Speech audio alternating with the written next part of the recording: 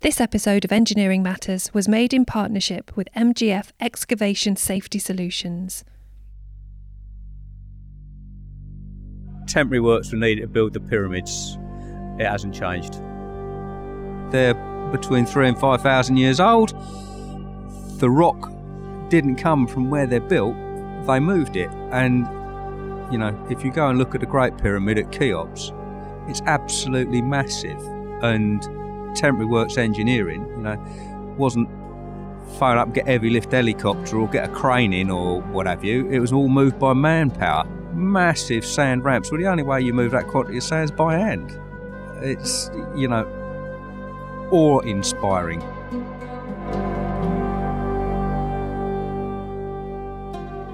Welcome to Engineering Matters. In this episode, we're taking a look at the projects that happen before the projects, the unsung heroes of construction. I'm talking about temporary works. Permanent projects, whether that's buildings or bridges, airports or dams, can't be created without a complex network of enabling infrastructure. Even the Great Pyramid of Giza, built thousands of years ago in Egypt, needed temporary works in the form of compacted sand ramps to position the permanent blocks. Steve Prower, technical representative for the National Access and Scaffolding Confederation, is certainly impressed by the ingenuity of the ancient Egyptians. They were construction professionals. They were people that their entire life was dedicated to building things to the greater glory of their pharaoh and what have you. The pyramids of Giza loom over Egypt's capital, Cairo, with the tallest standing 138 metres. According to archaeologists, these curved sand ramps would have scaled upwards, wrapped around the walls, and possibly even involved a ramping system from within the pyramids themselves. Today, temporary works are no less important, and to find out how they've evolved since the days of the ancient Egyptians, we went along to the Temporary Works Forum's 10th anniversary celebration at the Institution of Civil Engineers in London. Temporary works is all the stuff on site that actually makes the permanent works work, so it gets you to that permanent scheme. This is Duncan Reid, Digital Construction Manager at Trimble.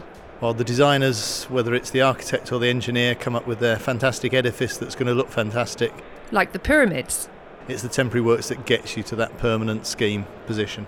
According to Steve Hesketh, Engineering Director of MGF and a Director at the not-for-profit Temporary Works Forum, it's an industry worth around $10 billion a year to the UK economy. He explains more about what's involved. Temporary works is the construction engineering side of construction. Basically, when you're building a new project, the permanent works designers will design the overall building in its final form, but then to build it, a whole raft of its skills and experiences are required to provide the facilities for the works to be built on site. This involves scaffolding, facade retentions, excavation support systems, propping schemes and cranes, use of construction plant. There's many facets to it, but all of it's deemed temporary works. And being temporary, these works are often overlooked. Steve's company focuses on the groundworks and excavations required. Any major infrastructure works, any major structures involve excavations. So we're normally the first on site, one of the very first. But if we don't get our element of the works right, the project is delayed right at the beginning, which has huge impacts in terms of delivery for the construction project. And major projects in the UK have a history of costing more and taking longer than originally expected. Get the very start right and you're more likely to stay on track. So it's vitally important that we get our element correct. So that's why, if you like, we are a bit of an unsung hero.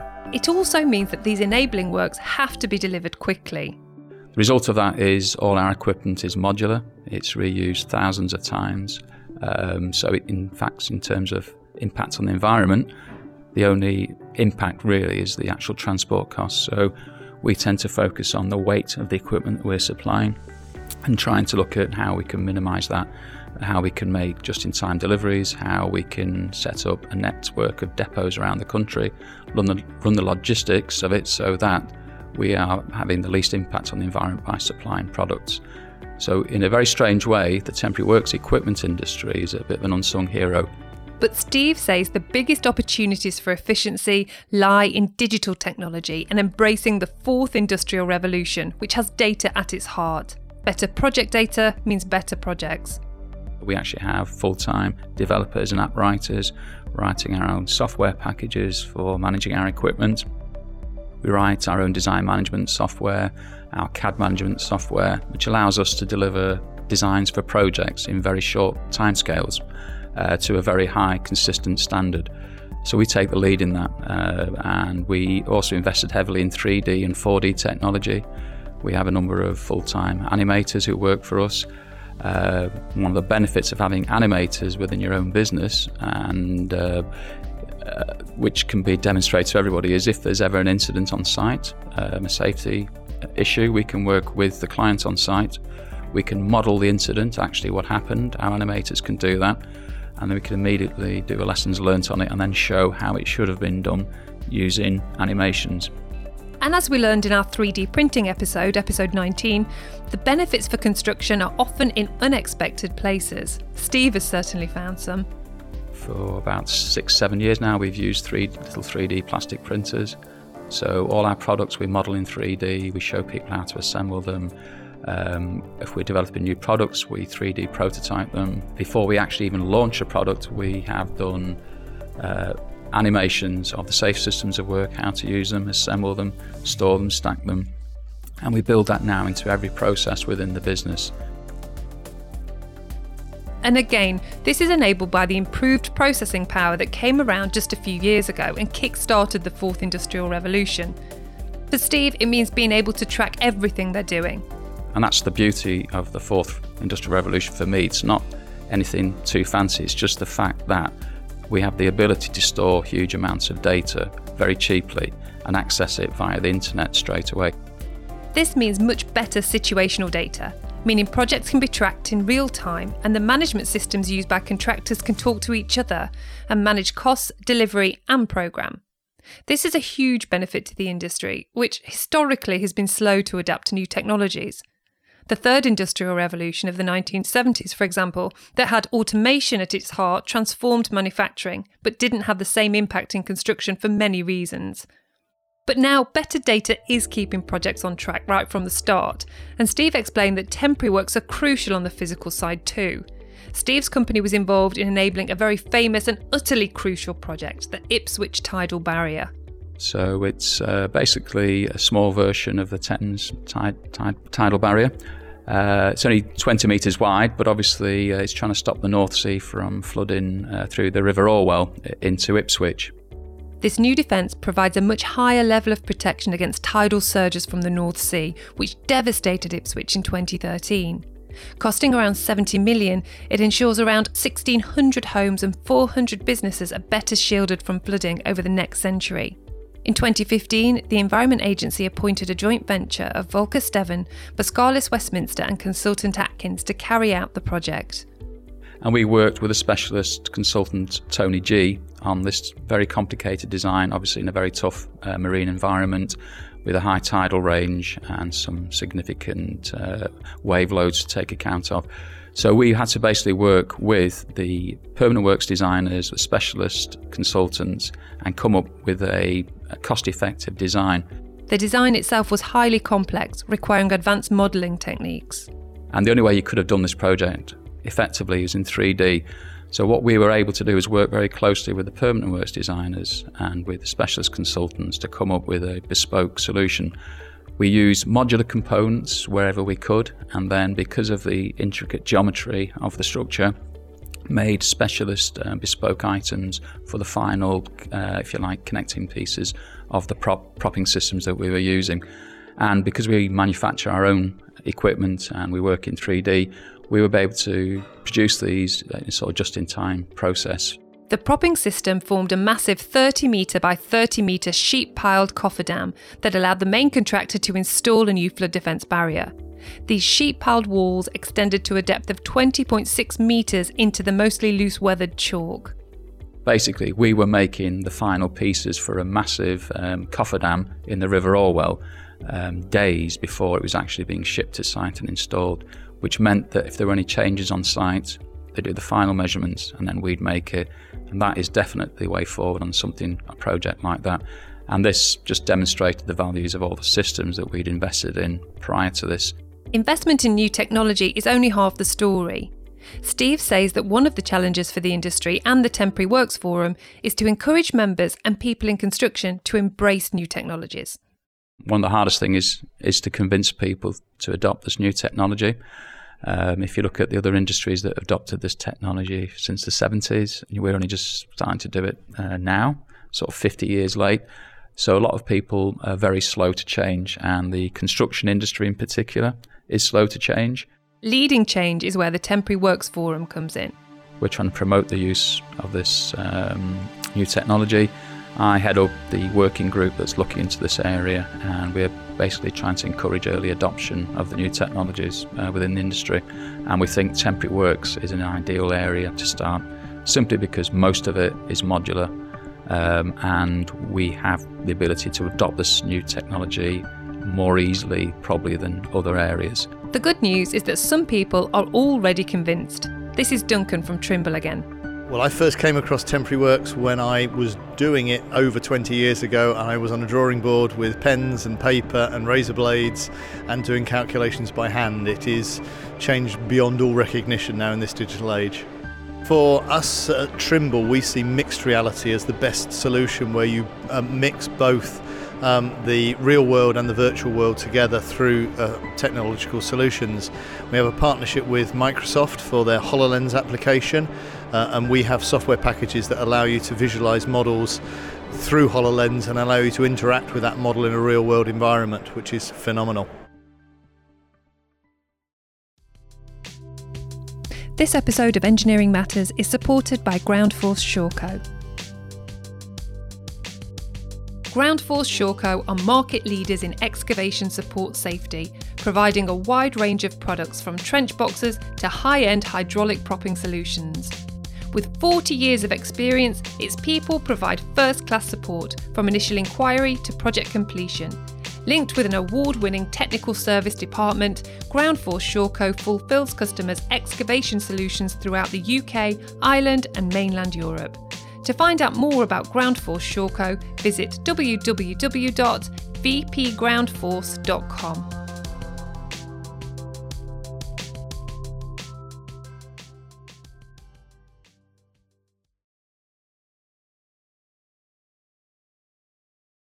Tony Gould is a technical director at Groundforce Shawco and is also a Temporary Works Forum founding member.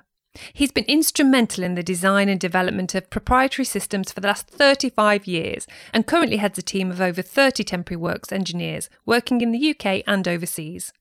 He touches on new innovations, firstly, new materials. Timber, steel, aluminium are sort of traditional materials. We're now looking at the use of plastics, GRP, composites, and these provide ultra lightweight solutions. And secondly, wireless data monitoring, where workers are instantly updated with what's going on within a strut with regard to temperature, load and levels of compression when not on site. This is probably one of the most significant innovations in recent years.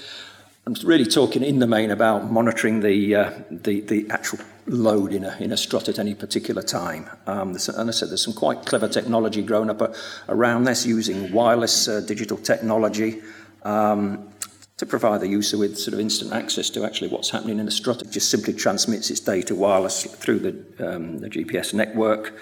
And allows the user to access through a web-based interface. There it is on your screen, if on your desk, or even your mobile phone. Steve Prow was also impressed by the technical changes. Technology has come on a long way. When I started in this game, it was slide rules and rules of thumb, and it was a lot of empirical stuff. People had learnt through mistake. We're now into finite element analysis and structural assessment, and it's big stuff's run through computers, and technology has taken over. Why do pages and pages of calcs when the computer can do it in 10 seconds for you? I asked Steve for a recent example of the importance of Temporary Works, and he said one project in particular stood out to him. Heathrow, Terminal 5. Everyone goes, oh yeah, it's a big terminal building. It's 26 separate projects there. there's a series of podcasts for you in their own right. And I didn't work on the main building. I worked on several small, seemingly insignificant bits, but they all came together to make it work. We worked with some fabulous people that had real think outside the box engineering capability, and they delivered a cracking project basically on time and on the money. One of those small and seemingly insignificant bits of work he worked on at Heathrow Terminal 5 was the Heathrow Air Traffic Control Tower, which at the time was known as the HATCT, HATCT project. First, you have to understand why a new control tower was needed, and that is a Civil Aviation Authority requirement that the control tower can see aircraft moving on the ground. Ordinarily, moving parts for the new control tower would be quite straightforward, but here there was a catch. But there's an embargo on cranes operating in that part of the airport for obvious reasons. Cranes and aeroplanes don't match. So the construction managers came up with a scheme where the pod at the top, the cab, and part of the supporting structure was built remotely. It was built at the Royal Stands, which is on the south side of the airport between Terminal 4 and British Airways World Cargo, over on the Royal Stand. And it was then picked up as a mass by a very clever bunch of Italians called Fagioli. Incidentally, they also did the main roof lift for the T5 main building. It was built backwards. They built the roof on the floor and lifted it up and put the building underneath it. So how did they move the tower? Well, there was no need for sand ramps this time around. They picked the air traffic control tower up at about a quarter of its finished height and drove it across the airport upright in one night. And soon enough, the control tower, which eventually stood at 87 metres, started to take shape. It was then jacked up like a tower crane. So they had a lifting cradle, they picked it up. This is known as strand jacking. Inserted a new mast section in, they bolted it together, they went again. All the time, the cable stayed. My little bit of it was providing the access staircase to fit the pod out in its original position. It was already rigged, all the machinery and what have you was in there when it moved. Great project, really interesting bit. We had to do a temporary handrail up the inside of that mast, and it's a regular curved triangle, so it's very difficult to get straight scaffolding to follow a curve. Brilliant project, brilliant team to work for. Most importantly, a client that had absolute faith in the construction team that they would deliver what they said they would deliver when they said. BAA Heathrow Airport were absolutely superb to work with all the way through. Really good. As Steve Prower explains, some clients are superb, but others don't always appreciate the value of temporary works. Andrew McNamara is the Director of the Centre of Excellence in Temporary Works and Construction Method Engineering at City University London. During his talk at the Temporary Works Forum's 10th anniversary event, Andrew described the challenges faced by the industry. With temporary works, well, there's some problems. I've listed more than 20 difficulties that occur with temporary works that doesn't occur really with permanent works. Safety. For safety, very often safety critical, no redundancy, frequently requires compromise compared to what one might think is an ideal solution. How often have you come up with a solution and the site have said, yeah, but we prefer it like this? Cost is another issue. Well, we always require a cost-effective solution, and how many times have you been told, no, that's, we'd like that, but it's too expensive. We may have to design to allow adaptation later on, and is that being foreseen? Maybe, maybe not. It's often regarded as a necessary evil. There are people who think that it's just a waste of money. He also pointed to a lack of information, uncertainty over load paths and specifications. Uncertainty in construction, lack of information, sometimes requires adoption of the work of others, work on unsafe structures, lack of clarity over design issues. second-hand materials, capability of operatives and quality of work. Andrew has a potential solution though, and it comes in the form of education. Now, you can only get experience by being there and doing it and getting it wrong and finding out. But we can do something. We can try to get the message across to people, and that is by educating them at the right level. This was echoed by other experts who called on those with the knowledge to share it. Alan Mann, who has over 50 years of experience in design and construction, has been involved in the temporary work of projects such as Wembley Stadium. As I can see, most people in this audience are fairly mature, got a great deal of experience in their careers. We are all over the hill, it doesn't matter.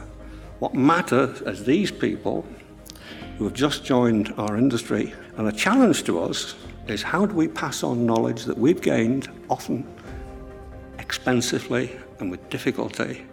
How do we pass on knowledge to these people? Because it's a process that will require every single year. This thing does not stop. At City University in London, there's now a postgraduate master's degree in temporary works and construction method engineering, a course that's the first of its kind in the UK. Here's Andrew again.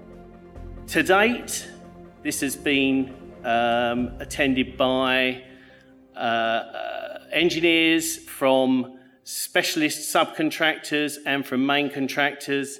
No one has come from a permanent works designer yet, but we wait and we'll welcome the first applicant, because for sure that's what's needed. And for those already working in the industry, there's the Temporary Works Forum. The Temporary Works Forum, I think, focuses our mind more on the construction phase, gets contractors involved, which is going to be able to exploit the opportunities and build structures, say, faster, cheaper, more innovative ways, and cut out a lot of the overspends that have occurred in the past. This is Mark Babin of Tony G and Partners. So I think it's vital for knowledge sharing, not so much just from a cost point of view, but also safety, reporting accidents between each other, where we can learn lessons. So I think it's vital to share knowledge. And that means sharing knowledge beyond the forum too.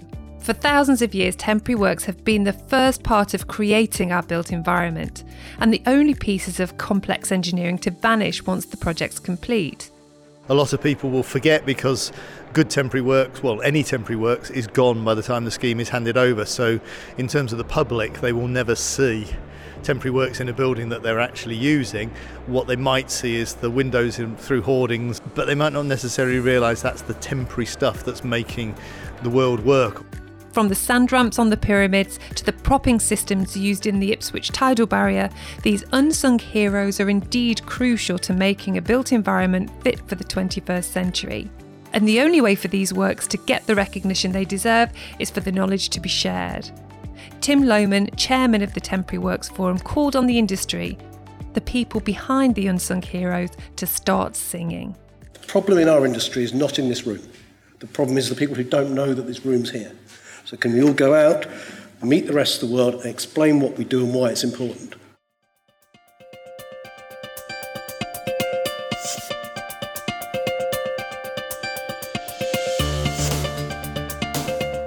Engineering Matters is a production of Reby Media, hosted by Bernadette Ballantyne, produced by Ross McPherson and edited by John Young. Special thanks to the Temporary Works Forum, our supporter MGF and advertiser Groundforce Shawco. Engineering Matters is available on all podcast apps, including iTunes, Spotify and Google Podcasts. And you can listen to it from our website engineeringmatters.reby.media. If you like our episodes, please leave a fantastic review and share us on social media. You can find us on Twitter, LinkedIn, Facebook and Reddit.